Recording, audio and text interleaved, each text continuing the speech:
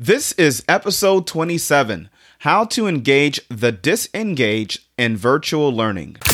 Welcome to Z-Rated Success. Z-Rated Success. The podcast to help educators and those who work with youth to help them succeed by standing out instead of fitting in. This is Z-Rated Success. And this is Nick Zizi. Hey Zebra Educator, I am super excited about today's episode, How to Engage the Disengaged. Do you have any disengaged students in your classes? Do you have any students who aren't showing up, who are no-shows, who are MIA, missing in action? Well, in today's episode, we're going to focus on online, the virtual space. How can we engage the disengaged? I'm going to share with you some of the best strategies that I learned from others, as well as have research. I've scoured the internet, looking at various articles and also searching educator groups to see what other educators are doing. And I'm going to share with you the very, very best practices that I have found. And by the way, if you know of any other strategy that would be of added benefit to us educators, please let us know in our Facebook group, facebook.com/groups/Zebra Educators. Join the dazzle today. All right, let's get right down to it. Before we get to the solution, I want to speak about the problem. I mean, the problem is severe. It is a grave problem right now. And many educators across the board have this frustration of getting our students involved, getting them engaged online. In fact, there are many students who are failing, and we'll get to that in just a moment. I read an article on EdWeek's website, and that is edweek.org. And in the article, it talks about 6 reasons why students are not showing up. I'm going to just list 4 of those reasons with you. The first reason is no access to internet, to computers, no access. The second reason is taking care of their siblings. Yes, that exists. That happens. I've had several students who were taking care of their siblings. In fact, I had one student who was burping his baby sister during class. And I had to ask him, I said, "What's going on?" He said, "Well, my mother is out. She's at work. My father's not here, and I'm the only one here. I'm babysitting." And I said, "Great. I'm glad that you came to class. I just do want you to stay focused if you can, but we'll work with you. I understand." And then we move on. So there are students who just won't show up because they're babysitting. We have to let our students know we will work with you. I just want you to show up. I want you to be here. I want you to do the work. So show up and we'll figure out a way to help you with whatever barrier, with whatever challenge that you may be facing. So again, the second reason why students aren't showing up is that they're taking care of their siblings. Another reason is bedlam, but no bedroom. Not everyone has a bedroom to themselves. If there isn't a quiet space where they are able to focus, perhaps it's just easier to not connect with their teacher at all. A fourth reason why students aren't showing up is student-teacher relationships. Some students are not connecting because they felt invisible while they were in the physical classroom. So they feel that they will not be missed in the virtual one. Additionally, some students just didn't find their teachers very engaging in person. So they aren't really concerned about engaging with those particular teachers online. These are the 4 reasons here why students are not showing up. So the next question that we should ask is, why are so many failing in remote learning? Why? Well, in Washington Post, there was an article that stated that in the vast majority of cases, remote learning is a poor substitute for in-person education. No matter what efforts are made, no matter how many teacher trainings are offered.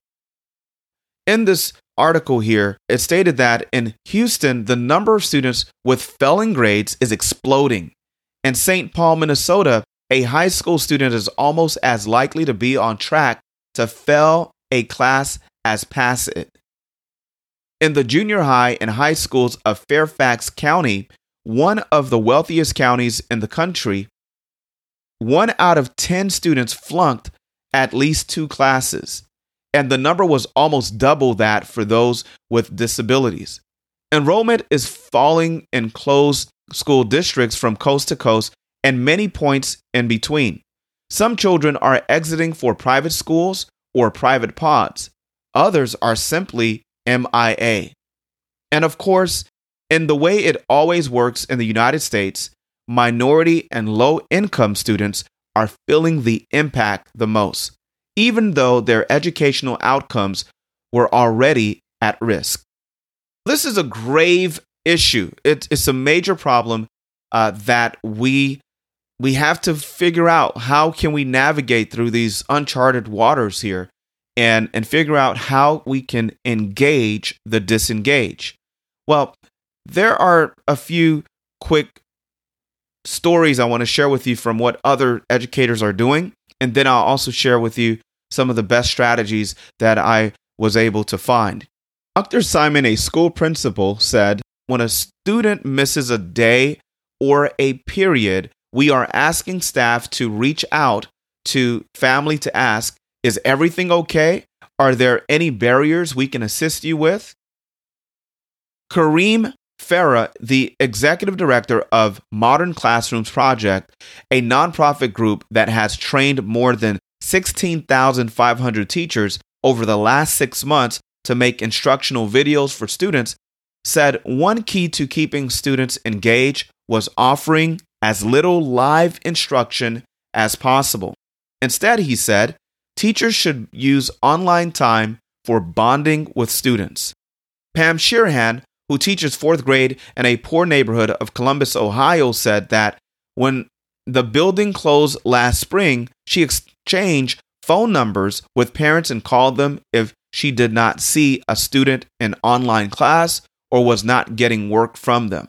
This fall, Ms. Sheerhan plans to go further with home visits to welcome each student to her class and additional visits as the weeks go by to continue keeping tabs on them. She said, I think I can do this on their front lawns and keep a distance. I won't get to every student every week, but possibly visit 5 per week. That's just amazing that she would go the extra mile to engage her students, to reach out to see how she can help them. I mean, that is amazing. Now, here are the 3 best strategies. I may repeat myself here, but I think it's important that I do. These are the 3 best strategies that I was able to find from my research. The first has a lot to do with you. It has a lot to do with you engaging your students in your class. So how can you become an engaging teacher? Well, student engagement may be influenced through the use of different pedagogical practices. So when you think about lecture, didactic learning, the teacher delivers instruction and the students are passive listeners. Also, there's student-driven learning, and that is a hands-on approach to learning through problem solving and critical thinking. And thirdly, there's interactive or two-way learning. Students and teachers learn from each other. So as you can see here, from these 3 different practices, there are some that are more engaging than others. So we know for sure that the didactic learning, the lecture, it's not the best. It's not the best way to go. So you want to see how you can be a more engaging person, engaging teacher, by using the student-driven learning or interactive or two-way learning.